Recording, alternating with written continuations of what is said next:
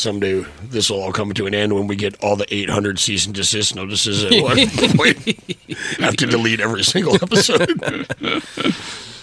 Especially from Ninja 3 The Domination. We went down the rivers, we crossed the plains, over the mountains, we forded streams. We went west. We trapped, we mined, we carved our names. With guns and axes, we sought our fame. Our destiny was manifest. And God help those who stood in the way of business, progress, and the USA.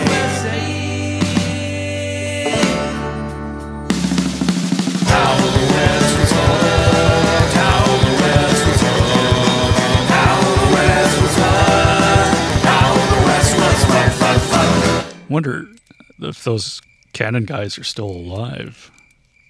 Canon guys? The crazy Israeli guys who made all the Canon movies. Oh, Canon Films. Yeah. They were at least a few years ago because there was the what's it called? Electric Boogaloo, the history of Canon Films. Yeah, I've saw that a couple of times, but I couldn't remember if they were alive or not. Yeah, whenever that came out, they were making that documentary, right? Like it wasn't Globus and Gollum or whatever. It wasn't those guys. It was just made by some other Globus and Gollum? Yeah. Mm-hmm. From like fucking Middle Earth or what? Yep. Pretty much, yeah. No, they're like cousins, and they started Canon Films. They moved here from Israel. But yeah, like fucking like that documentary is nuts. And then at the end of the documentary, they're like, yeah, and we got a hold of these guys to see if they wanted to help us out with our documentary and maybe put it out with Canon Films. And they said, go fuck yourself. We're going to make our own documentary about us. And so they slapdash together their own documentary and put it out on Canon Films. And the only way you can get it is to buy it for fucking $65. Shit. Speaking of fucking money grabbing shit from last week. Which reminds me, it should be like on somewhere to be torrented. I should probably try and find it. Speaking of documentaries, I had Bridget stop by yesterday because she had just watched our documentary from the Funhouse. Oh, Raising the Bar? Yes, and it made her feel nostalgic, so she came and dropped in and just got shit-faced and then wrote in the dirt on my car like a bunch of cool, nice things, I guess. All right. Come out, my neighbor's like, somebody wrote on your car. It's like, well, I need to wash it anyway. But, it's again for having a dark murdered out black Jeep without washing it for the entire summer. People scratch shit into your paint. I think I'll have to do some more research, but I think the one made by the guys that actually ran Canon Films was called the Go-Go Boys or something like that. Okay. Makes sense. Yeah. You know what they're making now that I found out about today? What's that? Willow, the TV series. It has original Willow in it, like what's his name, Warwick Davis. Yeah, really? Yep, it's coming Don't out. ruin everything, Disney's don't they? making it. Well, Val Kilmer's definitely not going to be in it. You don't know that. I mean, He could creak into action. dude, I just watched a documentary about Val Kilmer last night called Val. It's fucking wild. I just keep on forgetting to watch that. But he ended up getting some kind of fucking throat disease, Right. And he had to have his larynx taken out, so he has a breathing tube permanently installed in his neck, and he like breathes through it, and then to talk, he has to like put his finger over it. And, that's called a stoma. yeah. Mad Martin Fucking could crazy. have a stoma. That's true. I guess, yeah, he could have gotten into some shit. Well, it makes me think, like, okay, I don't often think about Willow, but like lately, you watch Reservation Dogs, and the one girl's name is Laura Dannon, and they always make the joke, like the baby in Willow, because that's what it is. Yeah. And, Mad Martin getting shit. And, yeah. So is that Disney like taking a cue from pop culture? Is like, you know what? You know what we need to do? We haven't cashed in on something else. Keeping their finger on the pulse. Of, Was Willow a Disney movie? it was Lucasfilm. Lucasfilm. Okay, which now is Disney. Holy shit! All right, I guess. I'll give it a shot. Yeah, I mean, why the hell not? Yeah, there's every Lord of the Thrones and fucking every it's other like one of goddamn thing. one of those only like sword and sorcery, like Middle Earth kind of shits that I actually like. Probably because I was brainwashed as a child watching it. Also, they got cool fucking monsters and neat magic. Neat monsters and all that other shit, too. Yeah. So a Says- stoma is kind of like Randy Savage. Piss Piss test. Piss test balloon. Oh yeah. Oh, no, we're not doing that. Not to people with stomas. No, that's not cool. And it's pronounced urine clown mouth race balloon snap into a piss test Randy Savage. Urine clown mouth race balloon. Urine clown mouth race balloon. Urine clown mouth race balloon. Snap into a piss test. Randy Randy Savage. Oh, welcome back to How the West Was Fucked. How the West. What? Fuck. Why? That should be our slogan. Why? Why? Oh, admittedly, I didn't have. That's what's going on my gravestone. Anyway. I didn't have a lot of time to research this last one. I actually found out more about this person's dad than I did about them. But It's colorful. yeah. But so Tony, what do you know about? Was it Cherokee Bill? Cherokee Bill? Yeah. Who might not have been Cherokee and was Might- definitely not named Bill. Yeah. And it sounds like the most goddamn generic Old West name ever. Yeah. It's like, okay, Cherokee Bill. Well, it's like what's the movie fucking Lightning Jack with Mr. Outback Steakhouse? What's his name? Paul Hogan. And he that makes sounds like a fucking male beauty pageant where this here's Mr. Outback Steakhouse. Paul Hogan. Here's a beauty pageant coming up for big in the 300 pounders plus. Bikini and talent competitions. they fucking hand him a golden bloomin' onion. Yeah. Well, and his talent competition was like hucking a Bowie knife at a kangaroo or something. But he's like in the Old West in this movie, and like he befriends Cuba Gooding Jr., who's like mute. And there's a kangaroo involved. No, That's Jack. Kangaroo Jack. Oh. This one's Lightning Jack, where he's like fucking fastest gun in the West. Oh. So many Jack. Yeah, but yeah, he makes Cuba Gooding Jr. like wear a necklace made out of like dried out fucking nutsacks. Tells people that their ears that he's cut off of his enemies, and he names him Comanche Doyle. So it's like the Misfits. I guess. I'm picturing like Doyle. I know what Cuba Gooding Jr. looks like, but I'm picturing Doyle von Frankenstein with an ear necklace. That's terrifying. Yeah. We were just talking about Jerry Only and Friends last night for some reason. Paul Hogan's back as Lightning Jack. I just know I'm good. Real good. And he's teaching his new partner everything he knows about gunplay, Get down, Ben. horseplay, and foreplay. Paul Hogan, Cuba Gooding Jr., Lightning Jack, rated PG-13. Okay, so this is going to be one of those like I've never heard this name before, but But it feels like you've heard it a million times. as soon as you said it, my brain was like, he's not Native American, or Actually, at least not. He Like, was you know a what? member of the tribe, Isn't that actually. isn't that in the Office in Threat Level Midnight? Isn't that what Creed Bratton's character is Cherokee Jack, the hockey coach? It's Cherokee something. Probably. that whole thing's his name, Cherokee Jack, the hockey coach. No, it's his name and his profession. But Oh, it's gotcha. Creed Bratton playing Creed Bratton usually, but in the movie that exists in the Office thing, it's like he teaches Michael Scarn to play hockey. I think Okay. it's Cherokee Jack. Well, we'll look that up. We can insert Creed in this a lot then. Yes. Cool. The band and the man. Yep. Even though Creed the man is an actual musician Yep. of note. Of note. What threat level is this? We're at threat level midnight. Nothing. I don't know who you're talking about. Well, So you should tell me with your Comic Sans and NPR voice.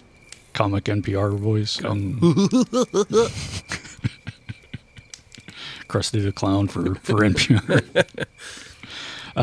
His real name was Crawford Goldsby or Gooseby. I prefer Gooseby. Yeah, because it sounds awesome. His father was mixed, white and black. So he's gray. Yep. But his mother was a freed woman. Usually you say freed man, but if you're a woman, I guess you would be a freed woman. Liberated woman. Smoking cigarettes and not shaving her pits. But she was, or he was a citizen of the Cherokee Nation, Yep. and maybe the most famous is black outlaw of the time. Famousest, maybe, just because there's not too many to go around. Well, there were plenty, just nobody wrote about him. Oh, that's true. I would But argue that, there's Isom Dart, which Yeah. got iced. he's more famous because Tom Horn shot him in the ear or whatever. But this is, of course, Oklahoma. Mm-hmm. And in the early 1900s, there was a saying, if I grow up and don't be killed, I want to grow up to be another N-word like Cherokee Bill. Yeesh. Oh, that could be. Could we amend that to if I grow up and won't be killed, I want to be rich and famous like Buffalo Bill? Probably not. No. He was a resident of Cherokee Nation, but there was not a lot of proof that he was actually part of the tribe. Well, it's now like, how many people, like especially the whitest white people that ever whited, they're like, oh, I'm 1/3 Cherokee. Mm-hmm. Also, Cherokee known to keep very meticulous records. Especially during the Trail of Tears. Like, their bookkeeping efforts while being force-marched was just beyond the parallel. Excuse me, I'm with the census. The Cherokee census. Could you please stop walking for a minute? Yeah. No, if I stop walking, I will die. Shit. But a lot of what we know about Cherokee Bill came from a book by hanging judge Isaac Parker in 1898. Cherokee Bill got a lot of mention in it because he was the most wanted criminal at the time. In a signed deposition, his father said he was born in, this is the father we're talking about now, in Alabama in 1843. His father was white. And, but his mother was mixed. But now, his father had some difficulties when he was in the Army, too, because, first he worked for the Confederacy as a steward or some shit like that, and then he escaped and then started working for the Army, and he enlisted as a white man, even though in the Confederacy they were not counting him as a white man. Mm-hmm. Okay. So it gets a little complicated. Cherokee Bill. Racism is too hard, man. It's just so also hard. The fact that, especially when you break it down into like quarters and eighths. Well, and then also his dad was in the 10th fucking Cavalry. Mm-hmm. What do we know about the 10th Cavalry? Buffalo soldiers, which are generally not known for their lack of melanin, unless they're an officer. Yep. Cherokee Bill's mother was born in Cherokee Nation. His grandfather might have been half Cherokee, but both grandparents were slaves owned by a Cherokee named Jeffrey Beck. Jeff Beck? Yep. Well, that brings back, I always like to point it out, what's worse, being the Cherokee on the Trail of Tears? Being the Cherokee's slave on the Trail of Tears. God. George Goldsby, the dad, he was transferred to Fort Concho near San Angelo, Texas. Straight. You know what Concho means in Japanese? I do. It's where kids on the playground put your hands together and make finger guns, and then you sneak up behind a friend and just jam it up their asshole. Just punch them in the butthole. In fact, speaking of Bridget visiting me last night, she gave me a nice goose on her way out the fucking door. What, she sack tap you? Just a single-handed Concho. Basically. Oh, God. Credit card. Yep. There in Texas, he was charged with inciting a riot. And when a warrant was issued for his arrest... No. He's dancing like Elvis? Is that the one where they get in the fucking fight with the buffalo hunters and shit? Mm-hmm. Well, are you going to elaborate how that works? I will. Don't worry. I was going to say, if you skip over that, I'm going to fucking flip the table. There's I think even not Remington the gunmaker, but Remington the artist. Frederick. Even painted the scene there. Oh. So, with a warrant for his arrest, he goes AWOL. And Ellen, at the time, the mom, was back at Fort Gibson and working laundry for the cavalry there. No, but you did just skip the whole thing. No, we're doing the overview. Yeah, I'm getting there. Don't worry. God damn it. Stupid fucking non-linear storytelling motherfucking Pulp Fiction ass. I would say this podcast is directed by fucking Quentin Tarantino. Except the end. Use the N-word far less and never show Uma Thurman's feet. Yeah, right. So George goes back for a couple months and then leaves, and she never sees him again. And that was 1880. He went out for cigarettes to Nebraska. Ellen then marries William Lynch in 1889. Lynch was a private in the 9th Cavalry. Which I believe were also Buffalo Soldier, yes. Mm-hmm. Ellen had 4 kids by George Crawford, including Cherokee Bill. By George, I have 4 kids. How'd that happen? Cherokee Bill was born February 8th, 1876. What else happened in 1876?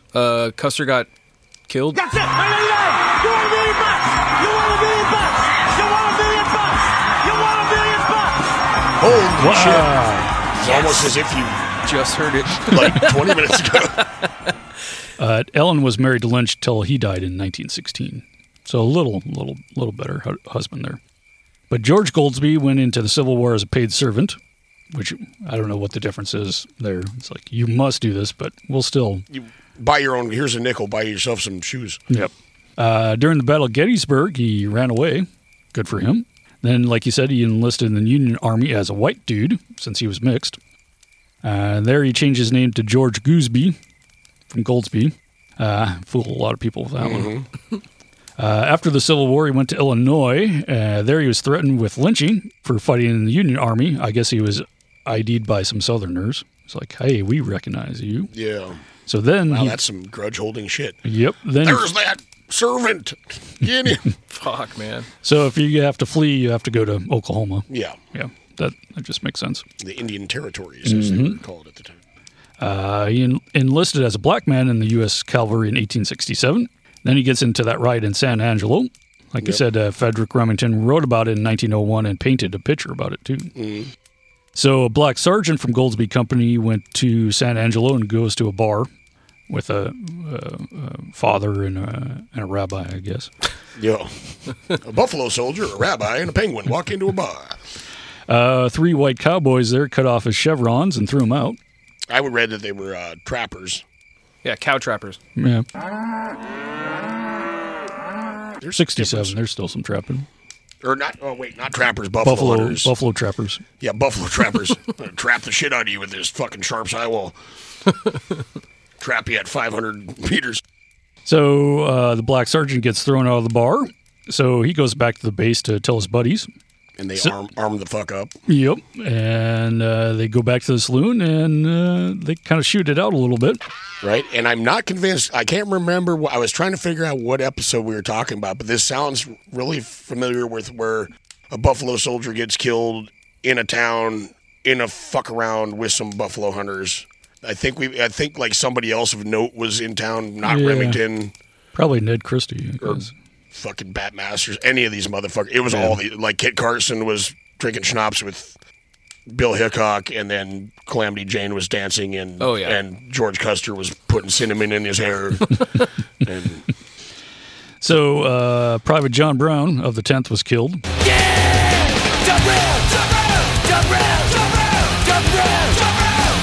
And another trooper wounded. So later, the Texas Rangers show up at Fort Concho with a warrant for George Gooseby. Still funny. Yeah. And 8 other soldiers. And the federal soldiers are like, fuck you, Texas fucking waddy. Like, get the fuck out. So George wasn't there, but he was in charge, and he was accused of letting the guys bring their guns to the bar. How dare you let them black folks that are in the Army bring their guns to town? Wait, he got in trouble because he wasn't even there. He just let... He did go tell his, hey, man, these guys just fucked me up. And they're like, ooh, we got you. Okay. You know? The colonel, Grierson, said the Rangers didn't have jurisdiction and threw him out. Which they don't, because they're on a federal fucking Army installation.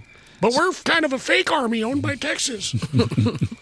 So George takes off again after this because he doesn't want to stick around to find out. Well, he also knew that the Army would not protest that long. He was like, I suppose we'll give you it. Yeah. What's the one like? What if we give you one black person? You know, that kind of bullshit. Yeah. So he was like, I see which way the winds are blowing. Let's get the fuck out of here. Yeah. So George passes as a white guy later in life. And his wife was white, and his children were considered white. Started wearing socks with sandals and Lacoste shirts. But George tried to get a pension later, which is kind of, if you're claiming to be white and trying to get a pension from the Buffalo Soldiers, it might not have worked. His wives keep trying after he died. His first wife, Ellen, did get a pension. His second wife didn't, because George didn't divorce his first wife. Uh-oh, polygamy. Oops. But Cherokee Bill did live with his father for a few years, but was sent back. And rumors that he attended school at the Indian School in Carlisle. Oh, shit. But there's no evidence to prove that. But probably he just might did have. that to show how tough he was. It's like, you should have seen the school I used to go to. This is bullshit. Y'all pussies. So when Cherokee Bill was 12, he moved back to his mom's at Fort Gibson.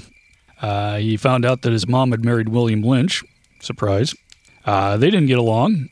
And Cherokee Bill starts hanging with the bad crew after that, drinking and rebelling. Yep, and he was about, 15? This is 12. But 12, okay, there we go. Was he a shark or a jet? He's a guy. What's the combination? Jerk? He's a shit. Shit. You piece of shit. Hi, dudes. I'm sorry, Wyatt. I'm sorry for being such a shit to you all these years. And, gee, well, I want you to know that I love you.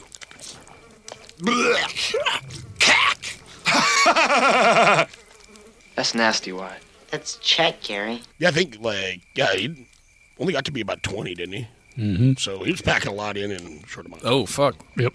Now you just spoiled the end. No, well, fuck off. Did he dies? Quitting. So Bill went to live with his sister and her husband, Mose Brown. Speaking of Mose. Mose, what are you doing? No, Mose. Put the manure down. Put it down. Do not throw it. Do not. Ow! Mose didn't like Cherokee Bill and treated him poorly. So Bill left again to go back to Fort Gibson, and then he moved in with Bud Buffington. Wow. That's a fucking name. That's some Johnny Bravo shit. Yeah, dude. Bud Buffington. Got a polo sweater tied around his neck and just yoked. What, he talks like Duff Man? Yeah, wearing white penny loafers. So now he's about 17, so he's doing odd jobs, working at the ranch of James Turley. No, I thought you meant like odd jobs like milking bats and mining for cardboard ore or something like that. So he borrows a horse from Turley. Uh-oh. And came back 3 weeks later. Borrowed. Yeah. Then he said, I killed a guy. And what should I do? Oh, is that the guy that he shot but he thought he killed but he didn't killed? Turley said to go turn yourself in, but Bill never did. That sounds like a terrible idea. I'm not doing that at all. So actually, Bill's about 18 now. In 1894, he was attending a dance at Fort Gibson. He and Jake Lewis, an older black Cherokee tough, had a run-in with... those two had a run-in. Bill was trying to protect his brother Clarence. If you have a brother named Clarence, I'm sure he needs protection. Yep. Clarence. So he gets beat up by Lewis and his friends. So the next day, Cherokee Bill comes back and shoots Lewis and leaves him for dead and rode off. But Lewis recovered. I got better. So after that, Bill took up with Bill Cook and his brother Jim, both mixed-blood Cherokees and half Whitey, and they decide to become outlaws because it's Oklahoma. That's what the guidance counselor suggested for them due to their previous interests and aptitudes. What's the thing made out of paper where you're like... Yeah, like the little trap thing. Yeah. Whatever, it looks like the mouth of a fucking graboid kind of, but it's got like, four different let's just rebrand it Graboid Fortune Teller. Graboid Fortune Teller. That our Death Valley episode, I forgot to mention the Death Valley Graboid Fortune Teller. The most dangerous of all obstacles in Death Valley is the graboids. Yes. Yeah. That's why they had Bert fucking Gummer with him, only his great-great-great-great-grandpa. Oh, yeah. I love that guy's he's the only guy that's in every single fucking Tremors movie, and he's in the Wild West one. I haven't seen the Wild West one. Yeah, it's fine. It's good, But it's Wild West fucking Tremors, and fucking, Bert's in it, and he plays his own great-great-grandfather or some shit like that. And then he's in like the newest one that came out during the plague, but the graboids can like fly now. I've seen were they with their farts. Yeah, and they emit like screeches that can. Well, that's their farts. They're like a whoopee cushion that soars around and tries to bite you. Yep. What?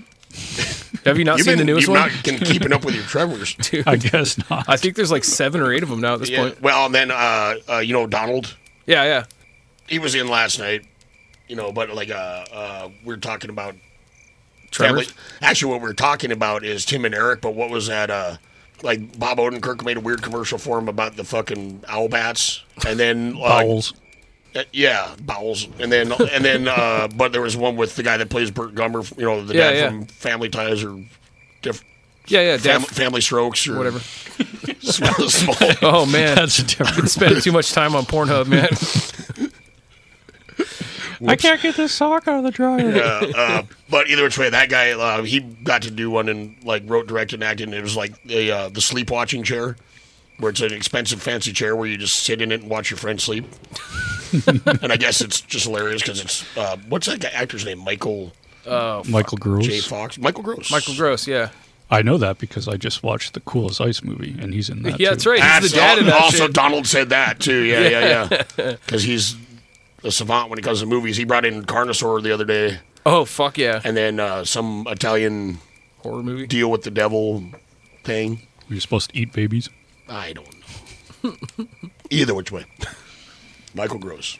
So the Stone Cold and Cool as Ice, I think, came out about the same year. Yeah, it was like So just different 90, motorcycles and 89. different Well, and then different that, white they paired white together, and that's douchebags. where you got Cold Stone Creamery Oh. as a franchise based off both those movies in conjunction. Yeah, and both equally shitty haircuts, Mm-hmm. but Yep. in different Well, ways. Cold Stone Creamery at the time put out Sundays that had Brian Bosworth hair or Vanilla Ice hair, depending. You know, like how like little ice creams came in the baseball helmets. yeah, yeah, It's yeah. like that.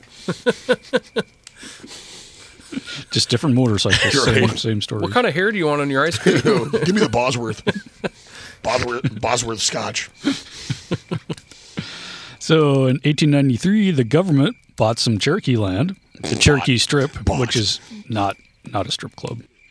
And of course, they opened it up for settlement. So it's all those assholes in Because they the bought Sooner it. wagons. Yep. They paid $8.5 million to the tribe. So the members got Oh, they 200 did actually pay them. Yeah, they I got will be dipped in $265. shit. Okay. Which I don't know how math works, but 265 divided by 8.5 million doesn't quite work out. No. But in June 1894, the Cook brothers and Cherokee Bill, they asked their friend Effie Crittenden to pick up their checks, a check into cash, That sounds like a scam. because they didn't want to go into Tahlequah and be arrested because they're wanted criminals now. Effie was also estranged from her husband, who is also a Cherokee policeman. I just love the fact that they'll just hand somebody else's check over to random people. But it's not like they're carrying a driver's license or shit. You know. Well, it's yeah, just- but you go, so they could go in themselves and go get their check, right? yeah. But then they would be arrested because they're criminals, or you could send your homeboy who's not a criminal, be like, I need to pick up these checks of these criminals. Well, cool, we're no, gonna follow you what I'm back. saying is what's stopping Exactly. me then from walking in is like, hey, I need my check, and I'm also picking up name off a couple of your neighbors. Yeah. I'm also picking those up, and then you ride off into the sunset with all these other checks because there's no way of verifying your identification. Right. You know, see what I'm saying? The system is down. You know, like So her estranged husband, the policeman, he was the guard for the treasurer who was handing out the checks. He knew that Bill and Cook were wanted men. So Crittenden told the sheriff, Ellis Ratlingord. yeah. That's why the Cherokees are the best. They have the best names. Yep. That's fucking sick, dude. So they formed a posse. Like you said, they are just going to follow them back. They went to a stagecoach stop, and they knew Bill and the Cooks were holed up. But on the way, they learned that the stage was being robbed. So They they couldn't sent, wait for their checks. They needed Yep. smokes now. So they sent back for some more reinforcements. So July 17th, Bill was just sitting outside under a tree, as you do. And then he sees a posse ride up. Then a gunfight breaks out for some reason. Cherokee Bill shot and killed Sequoia Houston. Okay. Like Whitney Houston's great grandpa. Yep. Sheriff Ratlingord and 4 others just flee. They leave Crittenden and his brother Zeke there. Just ditch them. They fight it out with the gang and escape after dark. They take cover in a smokehouse. So at least they have some brisket to There eat you go. while That's they're- dope. Yeah. Crittenden wounded Jim Cook with a shotgun as they rode off. Later, Effie was asked if Crawford Goldsby had been in the fight. She said no, but Cherokee Bill was, and that's how he got his what nickname. the fuck? And a legend was born. So, Deputy U.S. Marshal John McGill, he found the outlaws by ferry across the Arkansas River. So the outlaw Josie wailed Mm-hmm. that shit. McGill sent for help and managed to steal one of their horses as they hid in a ravine. Bill then follows them to a farm, and they shoot it out there. I'm sure the farmer was thrilled. Cherokee Bill and Bill Cook managed to escape, but the posse finds Jim Cook hiding, and he surrendered without a fight, and he's taken to jail into Muskogee there. Cherokee Bill and Bill Cook both kind of Too many fucking bills in this game. Somebody's got to change. Your name's not actually Bill, dude. Sure, Just yeah, fucking just- use your normal name. So they're kind of co-leaders of the gang, Yeah, because there's fucking 2 of them. but they actually have it's kind of multi-ethnic. So it's like We are the world of outlawry. Criminal activity. July 2nd, 1894, 2 riders rode into the Creek Nation town of Wetumpka. I'm sure I said that right. They robbed the mercantile there. Oh, is that where they got like 5 cents? Probably. That's the thing with all these robberies. They're not getting Yeah, much. I read like a list of like crimes attributed to Cherokee Bill, and like the ones like, ooh, robbed a store for, they made off with, no, I think it was like 35 cents. It's like, ooh. That one was done by Cherokee Bill and Jim French. July 5th, in the town of Nowata, the station agent Dick Richards, Yes. Dick. So nice they named him twice. He was waiting on the platform for the train. Out of the dark, two men came out and said, "Throw up your hands." They were Cherokee Bill and Henry Munson. Got Munsoned. Wide berth. He's what is called a born loser. A real Munson. Dick went for his gun. Cherokee Bill shot him fatally in the neck. Ouch. It woke up the whole town, so the outlaws just flee. They don't really get much of anything. But the gang heard that a bunch of money was coming in on the train to Red Fork Station to pay for a shipment of cattle from the Spike S Ranch. So they hatch a plan. Cherokee Bill and Bill Cook broke into the express car where the money should have been. They searched the car for 45 minutes and found $14 and a jug of whiskey. Yeah. And a box of cigars. Fucking A. Payday. We can retire. Yeah. It's finally happened. But the station agent had hid the money in his receipt book and dropped it on the platform. He even asked if they wanted to, the station agent's like, "Hey, you want this book here?" And they said, "No. Why do I want this?" What do you think? I'm an elite. The most brazen robbery came July 30th, 1894. 5 men robbed the Lincoln County Bank in Chandler. They came to the back door. They dragged the cashier out of bed, who was sick. It's rude. Fucking diarrhea all over, barfing on him. They ordered him to open the safe, but it was on a time block. Which is what you always tell people. Mm-hmm. There was about $300 on the counter, but somehow they overlooked it. It was probably under a sign or something. Damn, dude. I'm picturing like you jump up on the counter with your sawed-off shotgun and look like a badass. He's just Standing standing on the on a pile of money. Now it's making me think of fucking Buster Scruggs, like fucking James Franco when he's robbing the fucking bank. Yeah. Right, yeah.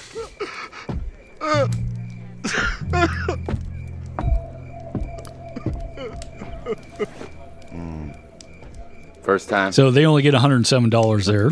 J.B. Better than Mitchell. what they were getting before.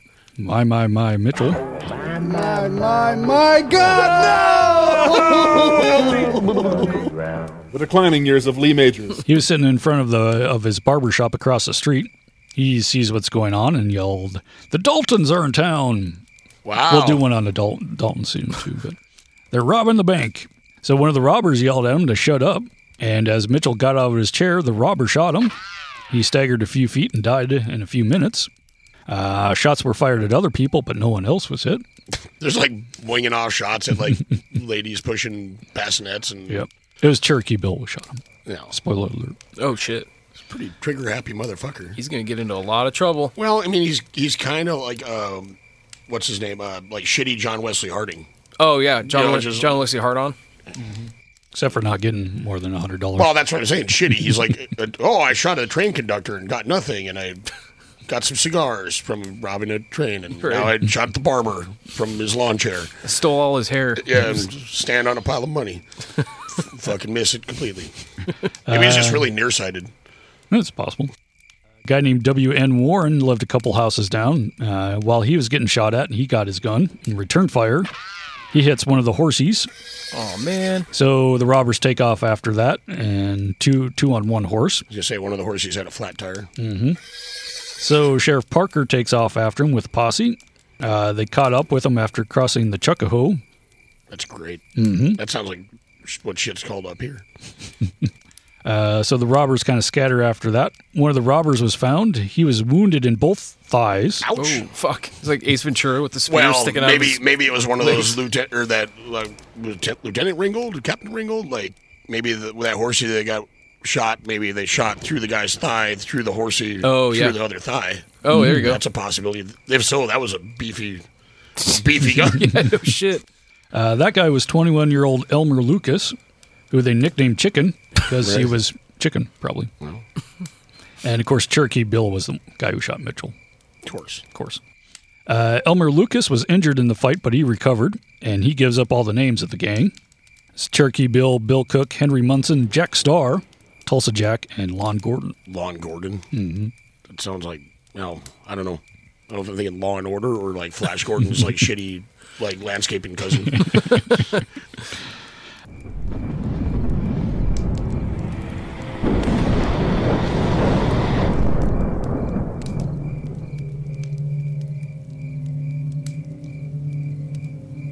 Clytus, I'm bored.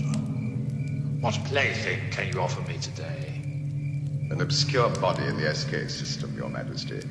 The inhabitants refer to it as the planet Earth.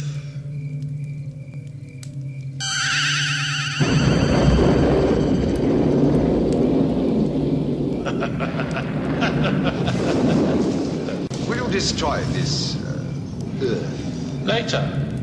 I like to play with things a while. Before annihilation.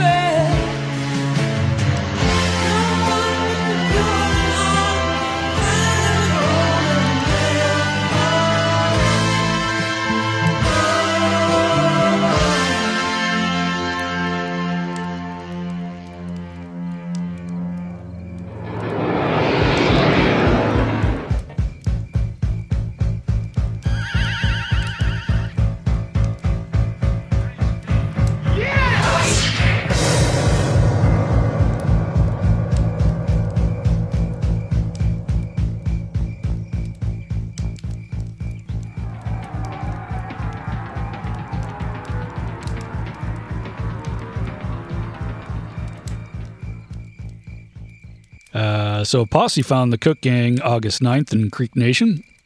They were hiding in the uncle of Munson's house, Uncle Munson. Posse came in guns a-blazing about 8 in the morning, which is kind of rude. You gotta wait. Straight Yosemite salmon and that shit. Mm-hmm. The gang was outside washing up. About 40 shots were fired. Henry Munson was killed. Sold 3 dairy cows and a bucket. Lon Gordon was severely wounded. Curtis Dason was captured. 1 Indian policeman was wounded. Cherokee Bill Cook, Thurman Baldwin, and Buck Snyder all escaped. Gordon later died of his wounds after being shot in the head and the lungs. In the head? In the lungs. No. And then he died later. Later. See? Fuck that, dude. But it was said that Cherokee Bill was popular with the ladies, having a sweetie in every section of the territory. Sure. Mm-hmm.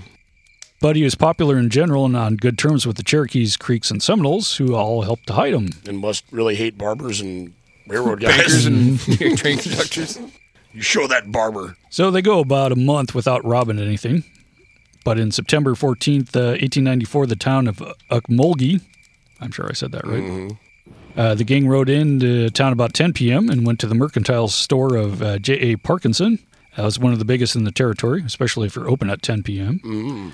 They got over $600 in cash. Whoa. Shit. But most of the town was busy watching a stickball game. Wow, they accidentally did that just right. Yeah. It's like everybody's just doing Mr. something. Magoo that shit. Yeah. October 4th, the gang hit the train station at Wagoner Creek. They made the station agent open the safe, and they got $300. And then they leave the depot, shooting randomly 40 or 50 times into the air and scaring the town. They didn't waste so much goddamn ammunition, they wouldn't need to rob so much. Yeah, no shit.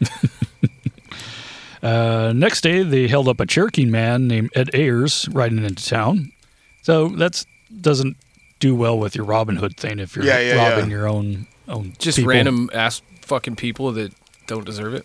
But after that, the gang splits up. Bill Cook and a few others were kind of joined up, and then Cherokee Bill, I think, has his own gang. But Bill Cook and a few others were riding along the railroad line, and they robbed a work crew of about $200. That is some dick move shit. Mm-hmm. Wow. Some guys like sitting there like pounding spikes in the hot ass sun, and yeah, your money or your life, hard working dude with no money. But the station agent was tipped off that the gang was around, so he sent his money away on a train moments before they get there. Bye, money. I love you. I'll see you soon. Money's waving out Just the window. standing waving a handkerchief. So the money's gone, but the deputy policeman, Pink Chambers, he arrives just in time. Jumps into Paint? Pink. Oh, pink. Okay. He jumped into a big sack with a $sign like painted on it and sat on the fucking train platform. Right.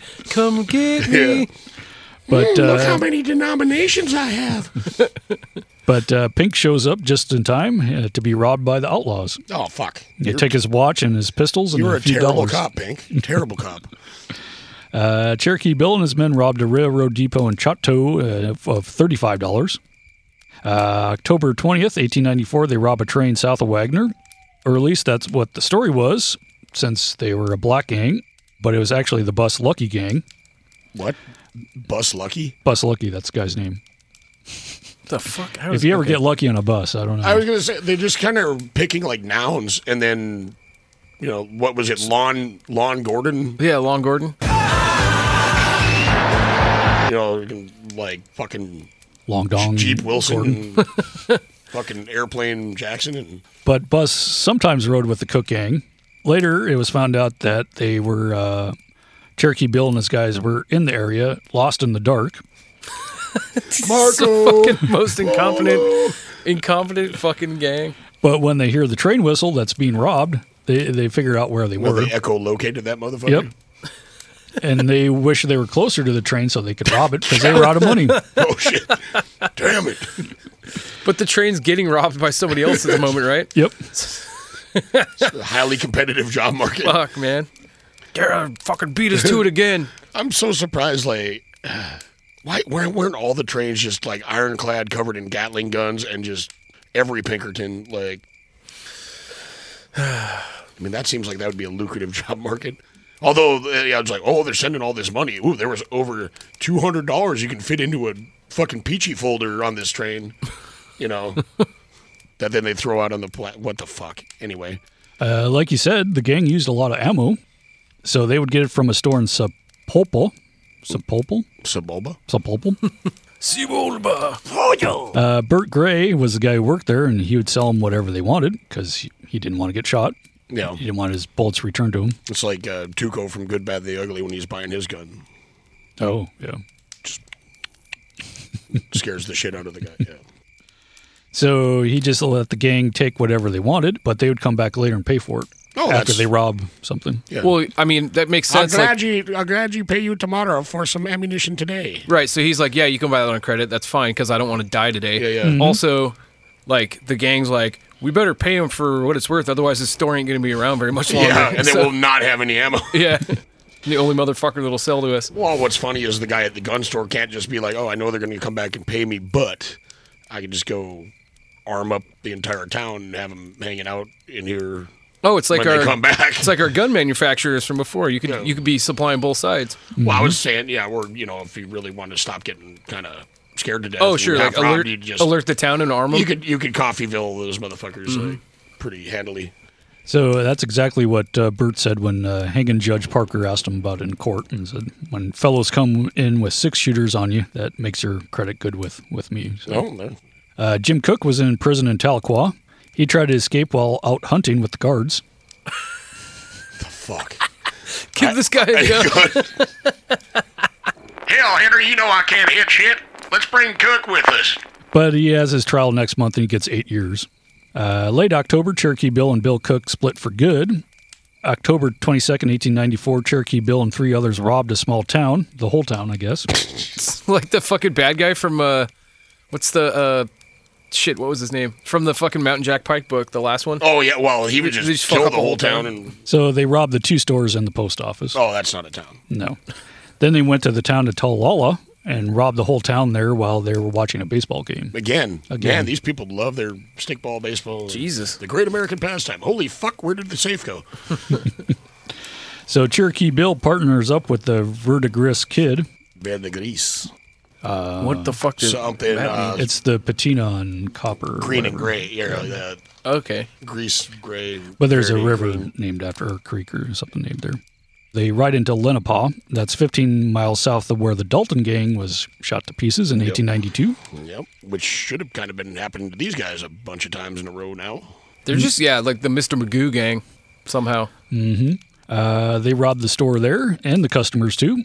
Outside, the Verdigris Kid was firing warning shots at citizens. Cherokee Bill asked where the ammo was. It was in a back room, so Cherokee Bill goes into the back room. And surprise, Helen Pinkerton is standing right there with Bass Reeves. You got me. But next door was a restaurant. It was Bass Reeves is having a steak. No, I keep on waiting for Bass Reeves. So, in the restaurant next door is being wallpapered by Ernest Melton, who happened to be looking out the window to see what the shooting was all about. And Cherokee Bill walks by, and just for the hell of it, aims his rifle and shoots Melton in the head. What? He does not like working class people. Like, fuck you, barber and railroad guys and wallpaper. Oh, man. The fucking village people better check their fucking back, man. Right. So after this, the federal court puts like a $1,300 bounty on Cherokee Bill, dead or alive. The town of Lenapaw was so scared of Cherokee Bill that a town council passed an ordinance saying they wouldn't molest him if Cherokee Bill came to town. That's nice. Really dumb. These are some fucking... Wait, I mean, what's that going to do? What is that going to do? Just encourage him to come in and like... Yeah, he's slap definitely you going to come in and start fucking shit up. What show is that where it's all the citizens of whatever valley won't fight back, and finally, like, I can't remember who comes and teaches them to be badasses. Okay. I can't... It's a common trope in a lot of westerns. Blazing Saddles. Well, there is that, but... So, marshals get tipped off that Cherokee Bill... Oh, I know what movie it is. It's Roadhouse. Oh, yes. It's the end of Roadhouse. Oh, duh. Yeah. We fucking just watched that shit, too. That's right. I just watched it, too. I didn't see nothing. Yeah. No, Polar bear fell on me. Why is there just blood and buckshot everywhere? And why does it still smell like cordite in here? And, wine stains. We're having a party. There's just spears sticking in the walls. Sorry, we're closed. Well, then what are all these people doing here? Drinking and having a good time. Well, that's why we're here. You're too stupid to have a good time. No, from Bronson Swagger. Have you recently lost a loved one? Bronson Swagger understands. That's why we invented the funeral kazoo. The loss of a loved one doesn't have to suck anymore with the funeral kazoo. Brighten up any wake or memorial with the dulcet tones of America's favorite wax paper-based instrument. Yes, it's the funeral kazoo. Now available in fun colors and black. Order yours today from Sequoia and Swagger. Bronson Swagger Funeral Kazoos. We put the fun in funerals.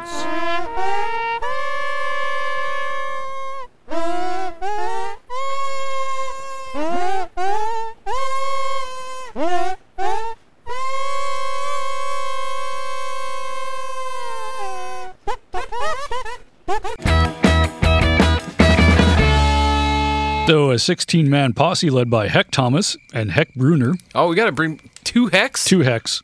There's like a 2 Heck posse. There's a 2 Bill fucking gang. One of these Hecks was in on the Ned Christie fight. Oh, is he one of the guys that shot the fucking like 12-year-old boy or whatever? Yeah, probably. No good. So they get word that Cherokee Bill was going to see his girlfriend Maggie at the house of Frank Daniels. Not in my town. He posted it on Facebook. Mm-hmm. So they get to Daniels' place. There's no outlaws there. So the posse Nope, told no outlaws here. He's got a lampshade on his head, standing in the corner. So the posse told the Daniels to go down in the cellar, and they hid their horses, and they waited for Cherokee Bill to come. In the cellar? Mm-hmm. Or put a lampshade on the horse's head? One of the posse men got excited and shot early. What is wrong with these fucking people? Everybody's so bad at everything. Mm-hmm. So they nicked Cherokee Bill in the leg and killed his horse. His gang member, Sam McWilliams, and Texas Jack...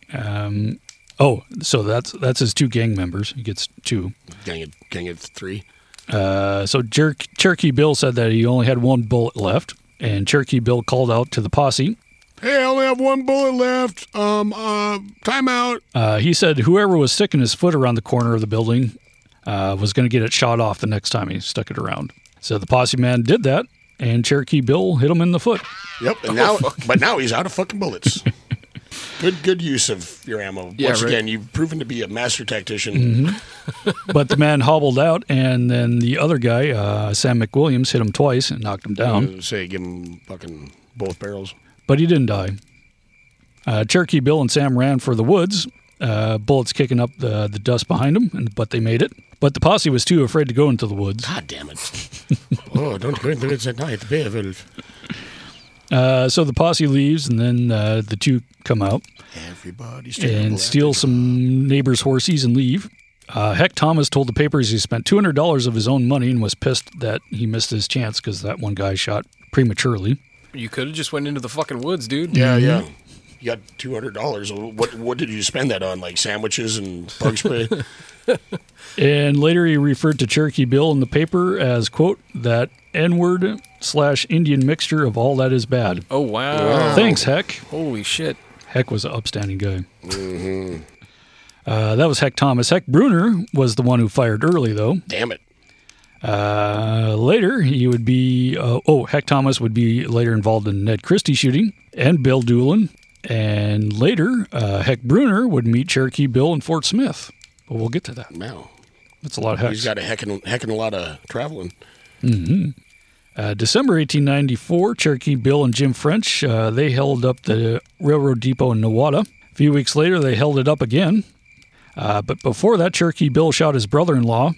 The story is it was an argument over a hog, but basically that wasn't true. They just didn't like each other. I don't like you.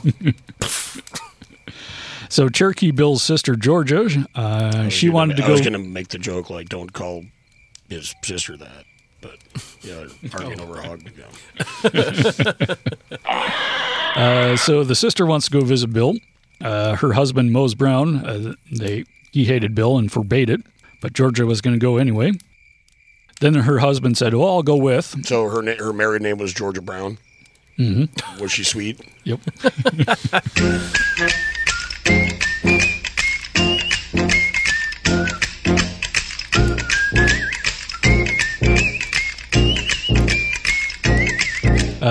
So the husband, Mose, said, I'll go with. And she says, no. She gets on the train, but her husband snuck aboard without her knowing. So when Georgia got off the train, she was surprised to see her husband on the platform. They argue again, and she tried to get Mose not to go see Bill, but he goes. It's like, Mose goes. Mose goes. Then they get to Cherokee Bill's, and Bill asks why Mose had come, and then they start arguing. Fuck, so then Bill just shoots Mose. You remember my cousin Mose? Welcome, children. Were you painting in the dark? Oh, shit. That's it. I keep on picturing Mose for some reason. It sounds like a professional football player from like the 80s. Like, Bad Mose Brown or like, picture like some 6'5", just yoked motherfucker wearing like a Broncos jersey and, Barrel Man. We got to bring back Barrel Man. Barrel Man? Barrel Man? That's what Ben Hyman's going to, we'll sign him up for that. Okay. It's in Denver in December, -30 in a barrel, which is better than Rainbow Afro Guy. We got to bring him. Oh, that fucking guy. Nah, just like Hey Guy from Seattle. Oh, yeah. It's like, for those of you not from Seattle, it pretty much just looks like kind of like Hillbilly Jim, only with glasses and just holds up a cardboard sign that says Hey whenever they do. What's that song by the Child Molester? It's called Hey, the Hey song. Is it just called the Hey song? I thought it was like what, Magnum Opus number 2 or some shit. I don't know. I haven't been to a T-Birds game in a while. Now we got real hockey, I guess. Yep. Haven't been to one of those yet either. Nope. Ike Rogers, he might have been related to Will Rogers, the famous guy who says hilarious things. Mm-hmm. Or Roy Rogers? No. Possible. The singing cowboy? No, Will the funny cowboy? I'm unaware. I'll look it up. He's from He's Oklahoma. like, I'm not a member of an organized political party. I'm a Democrat. That's the only Will Rogers I can remember right now.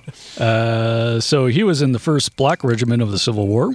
He was also a marshal, and from time to time worked with Bass Reeves. Hey. He also tracked down Henry Starr and arrested him, too. George Bristow, who was interviewed at age 100 in 1966. Jesus. He was the station agent at Nowata, who was robbed twice. Bristow said that Rogers was in cahoots with Cherokee Bill. I do not collude. I do not cahoot. Yep. And at Rogers' place, he would Cherokee Bill and would meet his girlfriend, Maggie Glass. That's Hugh Glass's niece. Made that up completely. So the local deputy comes to Rogers and offers him a share of the reward money if he helped capture Cherokee Bill. So I guess if you're in cahoots and somebody finds out about it, you might as well cash in on it too. Cahooting and you, how to profit from your cahoots. Mm-hmm. At the same time, Bill Cook was arrested in New Mexico in 1895 and taken to Fort Smith. But the plan was planned by Marshal Crump. Is he a goblin? Or a troll of some type? A gun goblin? I was thinking Eddie Murphy played all the parts. Oh, yeah. Meet the Crumps. Yeah. He had his deputy Bill Smith and George Lawson. Their plan was to have Rogers invite his niece Maggie Glass to their house for her 17th birthday, which might sound creepy, but Cherokee Bill's only 20 at the time. So they would also invite Cherokee Bill. Rogers asked Clint Scales, a former posseman, to assist. Former lizard man. Scaly Clint. Scales would drop by casually and spend the night. And of course, Maggie wouldn't know about the trap either. That definitely sounds like an 80s gangster name. She's like, hey, meet my associate Scales. Yeah. Has a forked tongue. So January 29th, 1895, Cherokee Bill shows up at Rogers' house. And later that evening, Scales shows up. Cherokee Bill was on guard, though. Maggie was leery of her uncle and asked Bill to run away that night. But he said he'd wait for Rogers to make a move, then shoot him. Complicated. Jeez, overly. So this is kind of tense. Rogers played the part of a gracious host. You want some more cherry? And how about some? I almost said Necco wafers, but Andy's mints. But he does convince Cherokee Bill to spend the night. Come on, we'll do each other's hair and play spin the ball. We'll pillow fight. Yeah, build a fucking blanket fort. We'll watch Spice World. It's gonna be great. Rogers kept asking Bill to set down his Winchester. Just sitting there drinking tea with a Winchester propped up on his knee. And Bill replied, "That's something I never do." Weapons are my religion. Rogers then offered Bill some whiskey with morphine added. Oh, fuck. Not the roofies. But Bill refused to drink it. Oh, damn it. This could have been so good. Just like drunk and high and these just guys shoot a like, Winchester all over the fucking parlor. Just having a staring contest while this is going on. Just like, have some whiskey. No, I'm good. Put the gun down. No, I'm good. This is some party, isn't I don't drink with my shooting hand. Well, can't you use your non-shooting hand? No. So they eat supper. Bill had his rifle on his lap the whole time. He's like eating it with a bayonet off his gun. Well, I'm just saying, like, awkwardly cutting a tough-ass 1800 steak with... You sure you don't want to set down your Winchester and use a steak knife? No. After they play cards all night, Maggie got tired of waiting for Bill. Having to pull cards out with his teeth and spit them on the table. So he won't put down that fucking Winchester. Maggie got tired of waiting because she thought they'd probably fuck or something. But he probably would fuck with the rifle in his hand. But the men played cards till 4 a.m.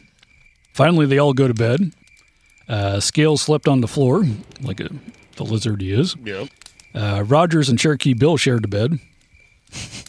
With the Winchester. Yep. Rogers laid awake for a while, but every time he moved, Bill would grab his gun. It's the worst sleepover of all time. No pillow. We're getting to the pillow fight. Yeah. At breakfast, Rogers sent Maggie to a neighbor's house to buy some chickens. They had breakfast, and after Bill was talking of leaving. I'm just picturing she went to buy the chickens to produce the eggs that they would have for breakfast, not the chicken. Yep. And then sell the chickens to Bo to start his barge. Mm-hmm. Yes. I'm imagining, too, like sleep okay?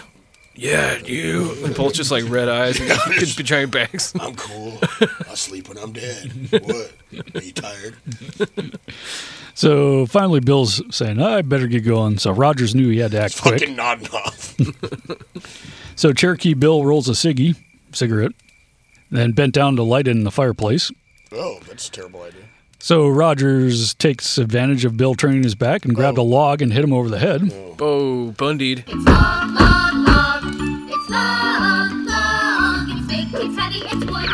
He said it was hard enough to kill a normal man, but of course Bill gets back up. I was hoping he'd push him into the fire like the witch from Hansel and Gretel, but, you know. Or it's like, was it Mongo from fucking Blazing Saddles? Doesn't he like light a cigar by sticking his head in the fire?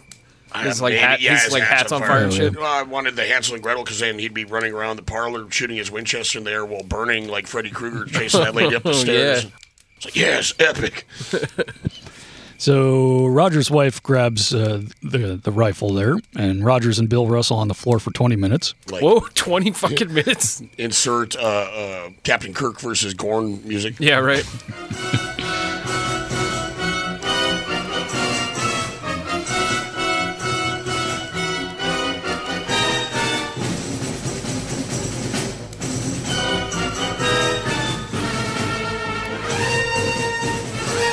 With Scales' help, they finally handcuffed Bill. Cherokee Bill promised Rogers and Scales money and horses if they would let him go, but they turned him down. $30 from robbing the mercantile. And 1.5 horses. When they refuse, he starts cursing them. Then they put him on the wagon and took him to Nowata. Along the way, Bill broke out of his handcuffs and grabbed for Scales' gun. Yes! Scales falls out to avoid Bill getting his gun. Just kind of like Bales. Yep. So finally, they turn him over to the federal deputies there, and there's actually a picture of that with holding Bill's rifle. Actually, Bill was 19 at the time. So at Nowata, young Will Rogers saw Cherokee Bill get loaded onto the train to go to Fort Smith. There's a photo of this, too. Cherokee Bill refused to have Rogers stand beside him in the picture. He threw his arms around Dick Crittenden and said, "Now, here's a man who fought me like a man."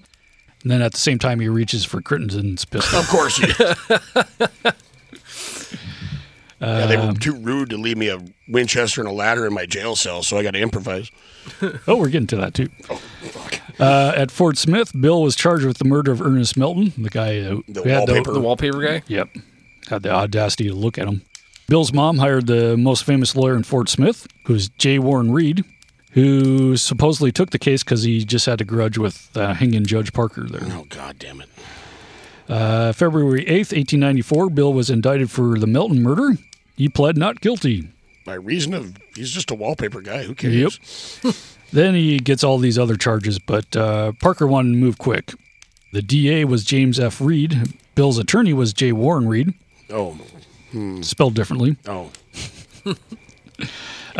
So they weren't both Heck Reed? Yep. So Cherokee Bill's attorney got 10 witnesses, including Clarence, to place Cherokee Bill 100 miles away from the crime scene. And they claim the Verdigris Kid did it, who is still at large. But the trial lasted a day, and the next day the jury found Bill guilty.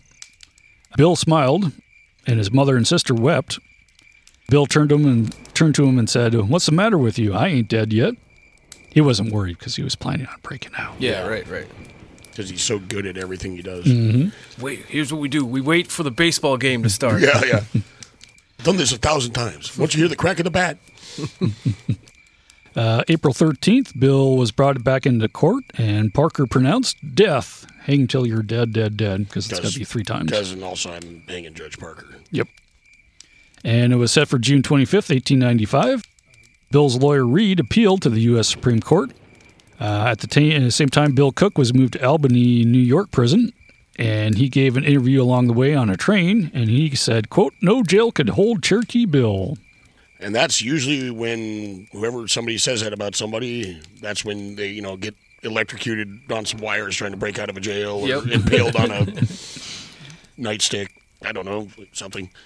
So in June, the appeal was still going on, so Judge Parker had to wait for the execution. Tonight on Hanging with Judge Parker. Henry Starr, he was in the Fort Smith jail too. His grandpa was Tom Starr, who terrorized the territory before the Civil War. And his uncle was Sam Starr, who married Belle Starr. I was just going to say, there has to be a Belle Starr somewhere in here. Mm-hmm. Nice. He later starred in silent movies and was later shot robbing a bank in 1921. Sam Starr was a movie star, starred in Battlestar Galactica. And A Star is Born and Starman. Yep. So he actually, Henry Starr robs a hell of a lot more banks than Cherokee Bill ever did. But Henry was courteous and friendly and well-educated and a good conversationalist and made friends with everybody. But Starr shot and killed a U.S. deputy marshal who fired first and missed. He was 19 at the time, and he was sentenced to hang just like Bill. Self-defense, man. Guy shot at him. Yep. But he was waiting his appeal, too. J.D. Barry was the head jailer at Fort Smith. They had about 200-some convicts. I don't know if this is this is the same jail that smelled like urine because they just had to go to the bathroom in the fireplace in the basement. Because I'm sure none of the other jails. Smelled like in the basement of the courthouse, right? Mm-hmm. I'm still saying there's no fucking way, no other jails smelled like urine around this time. Nope. Well, if it's of note that it smelled like urine, people were like complaining about it. That's fucked up. I mean, I know we all smell like urine, but are you guys? I mean, it's bad, right? It's bad. Yeah. So July 10th, they order a search of the jail. And Cherokee Bill's cell, they found 9 .45 cartridges. And in the bathroom, they found a .45 pistol. What the fuck? How did he get that shit? Rings. It comes with your jail cell. Haven't you paid attention to I know. But for real, okay. All right. Even though they're finding guns everywhere, and there's rumors that Bill was planning on escaping. No, the bed's made of guns. No. He was still given free rein to walk around death row. Jesus Christ. You need to borrow a horse, Bill. You want to go for a ride? Stretch your legs a little. But the guards didn't find the other pistol that Cherokee Bill had hidden in his cell behind a loose stone. 7 p.m., July 26, guards Campbell Oaf. Fuck yes. It's goddamn Shrek with a cowboy hat. Yep. It's actually... Hey, Steve Goon. Yeah. What's up? Hey, Billy Dipshit. But it's actually spelled E-O-F-F, but the book I read said it was pronounced Oaf. Okay. So we'll go with that. We'll go with Oaf. They just didn't know how to spell back then. That's the problem. Mm-hmm. I think it's probably German, actually. So if the guards Oaf and Lawrence Keating go into Murderer's Row. They're supposed to put the prisoners back in their cell at 6:15, but it was warm out, so they let them out a little bit longer. Fucking Jesus. But Dad, I don't want to go to sleep. The sun's still up. So it's kind of a weird setup. So a gong would sound. And then a chicken would emerge from its thing, lay an egg on a track, which would then roll down and hit a pair of scissors that cuts the string and allows a piss balloon to go into a clown mouth. So after the gong, the prisoners would go back to their cells and close their doors. Then a switch would be thrown and the doors would be locked. It just totally reminds me of I think we've talked about it before, like the little animal shows where you put a quarter in and the chicken comes out and plays piano or the rabbit plays tic-tac-toe. Mm-hmm. It's like Pavlovian, like you hit the gong and the prisoners all like scamper off to their cells. Then some prisoner chow like falls down the little chute. And... So it was Oaf's job to go back in and lock each door individually, even though this switch thrown kind of, I guess it sounded like after the switch was thrown, like a little thing would go up at the top of the door. But if you had a broom handle or something like it to reach up and undo it, yep. So he had to go through and like lock the secondary like deadbolt or whatever. Mm-hmm. Okay. Yeah, it's like kind of like I'm assuming you throw the switch and it just kind of bolts it from the top, but it's like all you'd have to do is put a latch on the switch and it'd probably prevent that. Yeah, but Cherokee Bill's cell was at the end. The cell next to his was occupied by Dennis Davis. He was a mentally challenged black man convicted of murder. Yep. His keyhole was stuffed with paper, so when Oaf stuck... You know what I mean. Yep. So when Oaf stuck in his key, it got stuck in the lock. He said to Keating, "There's something wrong here. My name's Oaf." Yep. The boss said key don't work. When you said, like, Cherokee Bill's cell was at the end, I'm picturing, like, the jail abutted against, like, the gun store, and there's just a hole in the wall between the gun store and the cell. Where does he keep getting these pistols from? He's, like, reaching through the wall, grabbing shit from the storeroom. So Keating walked up, and suddenly Cherokee Bill pushed open his door, because he could do that easily, and pointed his pistol at Keating and demanded him to throw up his hands and hand over his pistol. I don't know which first. Yeah. So Keating reached for his pistol, maybe to hand it over, but Bill fired. Keating fell mortally wounded. Oaf was unarmed, so he turned and ran. Cherokee Bill fired twice at him and missed, but another prisoner who was trying to escape at the same time kind of got in the way. Oh, no. Irresponsible, man. Just discharge a firearm in a fucking room of people. So 3 other guards step up, shooting, driving Cherokee Bill back in his cell. And, of course, now there's a bunch of smoke everywhere, so he can't see. Out of the smoke stepped Keating, blood gushing from his body, still carrying his pistol. He made it to the gate and collapsed. Like the fucking Terminator for about 4 seconds. And he collapsed saying, "I'm killed." And then he died. Bye! Heck Bruner from before, the premature Heck, he stepped up with a shotgun, driving Bill back into his cell. Bill reloaded and shot. Just shoot this motherfucker already. Jesus Christ. So Bill reloads and keeps shooting out of his cell without sticking out his head. So every time he shot, he gobbled. Yep. What? That's the war cry. Doesn't that make your blood run cold?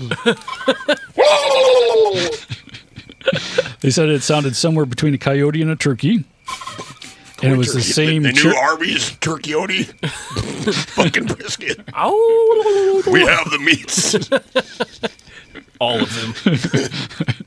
Well, you just let a coyote eat a turkey, and then you slow roast and thin slice the whole thing. But they claim it was the same Cherokee war cry used by Ned Christie. Oh, yeah. Oh, whatever. For 15 minutes, Bill did this. Until his throat got hoarse. God, dude. Does anybody have any ginger ale? Seriously? All this fucking gun smoke and gobbling is really parched. So word spread throughout the town. Police and armed citizens showed up, just volunteering. Oh, this is how you get your angry mob. This is not what you want. Oh, no. Marshal Crump came all the way from out in the suburbs. Henry Starr stepped up, though. He yelled at the guards that if they didn't shoot him, he'd go into Cherokee Bill's cell and get him to surrender. With like a whip and a chair. I mean, he's gonna run out of fucking bullets at some point. You would think, but it doesn't. I mean, like the pillow is stuffed with him or something. You know. Well, like I said, that lends credence to my completely made up theory that he just has a hole in the wall to the right Bass Pro. You know. So Starr got the guards to not fire and went into Bill's cell and convinced him that there's no way that he was going to get out and that his mother wouldn't want him to kill any more people. Ooh, guilt trip. So Starr got the gun and returned it to the guards. About 100 shots were fired in the escape attempt. Jesus Christ. Mostly by the guards, obviously. Yeah. But after this, Bill became depressed, and several days he refused to eat. Oh, poor baby. Judge Parker was in St. Louis during the botched escape. He wasn't in very good health at the time, and he knew soon that his court would be shut down too. So Parker cancels his vacation. I don't know what the hanging judge does on vacation, probably. Not hangs. Yeah, I guess. So doesn't hang, yeah. So he goes back immediately. What's the opposite of hanging? Living? Falling? There you go. Falling without stop. Yep. Bungee jumping. There we go. Yep. So he cancels his vacation, and the first case he was going to try was Cherokee Bill. After that, Henry Starr gets his death sentence lifted, and it was changed to manslaughter. And he got 15 years, but was pardoned after 5 by Teddy Roosevelt. Okay. Whoa. It sounds like you did some awesome shit, and I'm kind of jealous, really. Yeah. I've got to be honest, yeah. But don't worry, Starr goes on to keep robbing after that until the 20s. Oh, bully. Yep. I made a mistake. So Bill's trial for the Keating murder started. Bill's attorney, Reed, said that since it occurred in jail, that the court didn't have jurisdiction. What? You should have you should have double extra special jurisdiction with a cherry on top. What the fuck is this bullshit? And of course, the Judge Parker thought the same. Yeah. Yeah, it's like Judge Parker looks at him like he just had an asshole fucking form in the middle of his forehead, gives you that confused dog stare. Probably ashes his cigar. I'm always assuming, but Parker's smoking a stogie. cigar. So the trial lasts 3 days. I don't know. You don't have to go far for witnesses. Yeah. I'm sure Judge Parker's just rubbing his temples and oh, God. Okay, next witness. Fuck. Of course, it was guilty, and Parker sentenced Cherokee Bill to be hanged September 10th, 1895. Parker called Bill a human monster, not a regular monster. Ooh, but at least he's a human. Yep. Got that going for him. Again, the case was appealed, and another state execution was granted. Ooh. But on December 2nd, the Supreme Court affirmed Judge Parker's decision in the Melton case. So now the hanging date was March 17th, 1896, St. Paddy's Day. Ooh. So if you don't wear green, you get pinched and hung. So after this sentencing, Bill was placed in solitary. But he didn't seem to mind. He complained that he couldn't get his meal, though. But no more card games with all the guys he knew in prison there. He wasn't even allowed to play solitaire. He was allowed to play some kind of solitaire, if you know what I mean. Cherokee Bill maintained his innocence for all his crimes. He is so full of shit. Even killing Keating, who he said was shot by one of the guards. Mm-hmm. February 17th, 1896, Marshall Crump received a letter from a kinetoscope company. Oh, like the not quite movie Mm-hmm. shit. They wanted to film the hanging. Oh, gross. Come on, come on, bring your kids. The action event of the summer, the hanging of Cherokee Bill. 5 seconds of mind-blowing entertainment. Then a train's going to come at you. Yeah. Crump forwarded a letter to D.C., but they said no. And D.C. actually said to keep it private and no cameras at all. That disappointed Crump, who had promised the whole town that it would be public. So Cherokee Bill gets a little closer to his date. He actually starts seeing a Catholic priest in town. Probably not romantically. Yeah. I was going to say. I mean, one can never tell, but... He also had his mother and his brother visit. He told his brother Clarence, quote, "If I hear of Ike Rogers being dead, I'd be satisfied to die." Okay. A crowd of 3,000 turned up for the hanging, despite being told to keep it private. Crump let in hundreds of people that had passes. Oh, so... This is supposed to be private. Yeah, cool, I sold 500 tickets. Yeah, fuck yourself. How about that? I got your private. He's like straight P.T. Barnuming this shit. But of course, you can only let so many people into there. So people had to stand on roofs and walls nearby. Causing the collapse of several structures. Everyone calm down. There'll be another showing at 3 o'clock. Yeah. We'll just keep doing it till his head fucking 3, 7, and 9. Of course, and if you owned a home right there, you get the charge. People to stand on the roofs. Oh, yeah. Sell them some popcorn. And, yeah. Shit. Crump allowed the execution to be delayed till 2 p.m. so Bill could visit his sister, who was coming by train. And so he could sell more concessions. Mm-hmm. Bill was taken to the scaffold. He said, quote, "Goodbye, all you chums down that way." Bye. One story said, he said, "I came here to talk, not to talk, but to die." I guess that's where here. Proceed with the killing business. And then the trap was sprung and Cherokee Bill was hung. Dang. His mother and sister took the body back to Fort Gibson, where it was buried. The men he killed for certain were the barber, Mitchell. Floyd. Yep. Sequoia Houston, the posse man. A railroad conductor by the name of Sam Collins. The station agent Dick Richards, Double Dick. And Ernest Melton, the guy who was looking out the window. And Mose Brown, his brother-in-law. Right. And Lawrence Keating, the guard. So that's not too bad. That's probably enough to get you hung. Yeah, no shit. And then most of them were for fucking no reason. Bullshit. Just bullshit. Yeah. He look at me. We don't like no fucking barbers around here. Hey, what y'all doing over there? Ow! Clarence, the brother, was always well-mannered and quiet. But a year later, he crossed paths with Ike Rogers in the town of Hayden. That's where the shares of money were given out for the Cherokee Strip. And Ike was there getting his money, too.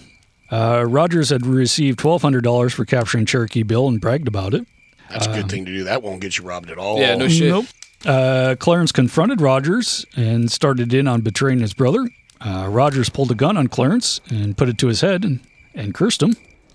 Later, Clarence told friends, "I'm going to kill that damn N-word Marshall." God, even though damn it. He was, I don't know. It doesn't matter. So they moved the payments to Fort Gibson, and a month later, Rogers came to guard the money. Clarence, actually, he's a law-abiding, nice, polite man. He gets a gun permit. And he was waiting for Rogers when he got off the train at Fort Gibson. Carefully loading the shit, checking his pocket watch. Clarence's first shot missed and hit a bystander in the jaw. Oh, fuck. What did I even do?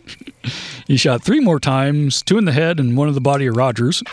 Clarence grabbed Rogers' Winchester and ran while others shot at him, but he escaped. So Clarence flees Indian Territory and goes to St. Louis. He married and worked as a porter until he died of pneumonia at age 33 in 1912.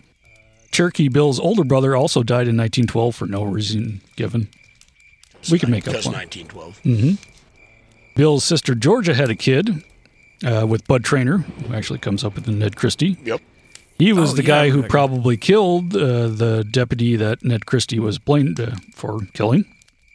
So that kid, Marcus, was in jail in 1916 for carrying a concealed weapon and illegal discharge of firearms. Now, if you'd just have that giant Walker Colt strapped to your fucking leg, we have no problem. But So when the sheriff opened his cell to feed him, Marcus rushed out the door and escaped. And shot him with the gun that was supplied in his pillow. Mm-hmm. But, he gets the sheriff's pistol and shot him and killed him. Marcus escaped with another prisoner and robbed 2 men along the way with the sheriff's pistol. But Marcus's hiding spot was well known. It was probably marked with a sign. He just puts his hands over his eyes, peekaboo style, and you can't see me because I can't see you. So he was captured in 3 hours. Actually, he was shot, but lived and were taken back to a mob of 200 that was waiting for him. Ooh. They attempted to lynch him, but the minister in town stopped him. But later that night, a group of 75 broke into the jail, and they lynched Marcus and his friend. Oh, yep. So he's hung from a light pole. He was 20, and that was the same age that his uncle was legally hanged. Right. Damn. So that's Oklahoma. Yo. That's Cherokee Bill, I guess. Yikes. Holy fucking shit, man. I don't know, man. Just the absolute incompetence and, accidentally just, I get Mr. Magooing his way through this shit. Well, that and, I don't know. I have reasons to be somewhat sympathetic with this outlaw guy. Yeah. But at the same time, it seems like he just turned into an asshole for very little reason. I mean, I get father abandonment issues and stuff like that, but starts drinking. And it sounds like he was probably, in his adolescence, treated like shit for not being, totally white or whatever. Yeah, which, I mean, I'm sure, but then... Yeah, then it fucking sucks. You're just shooting people for no reason. Indiscriminately, murdering fucking random people. So, fuck that shit, You gotta class it up a little bit, right, man. Class it up. But, Oklahoma in the 1890s, we'll get that. It was the duelings, it was a absolutely lot fucked. of this going on. Yeah. Yeah. I mean, Oklahoma, man, that... From its foundations, a lot's been going on. Yeah. Still is today. Yes. But I do like that their governor's name makes it sound like I've got, it's Kevin Stitt. Mm-hmm. And I always just say Kevin's tit. Oh, God damn it. You fucking 7th grader. Yep.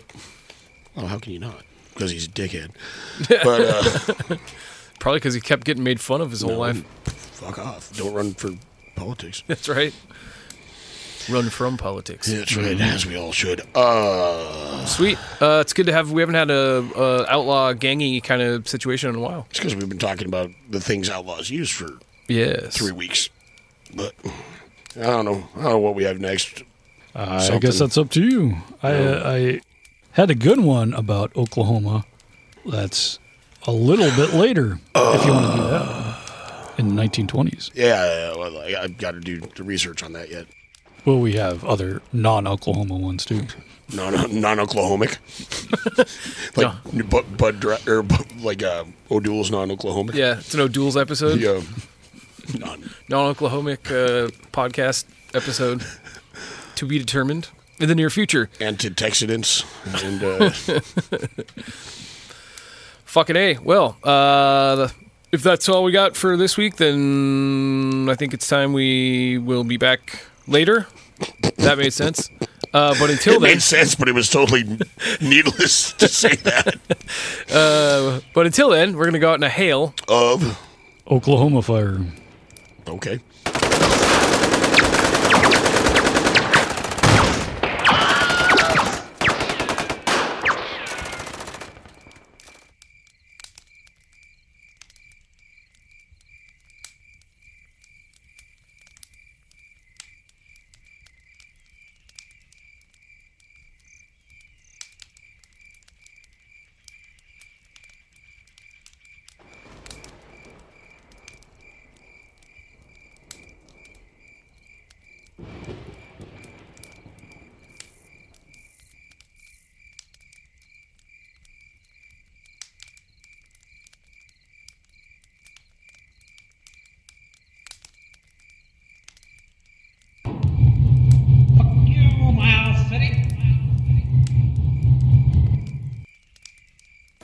I want you to know it's over.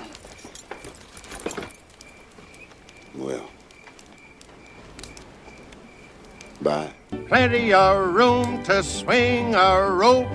Plenty of heart and plenty of hope.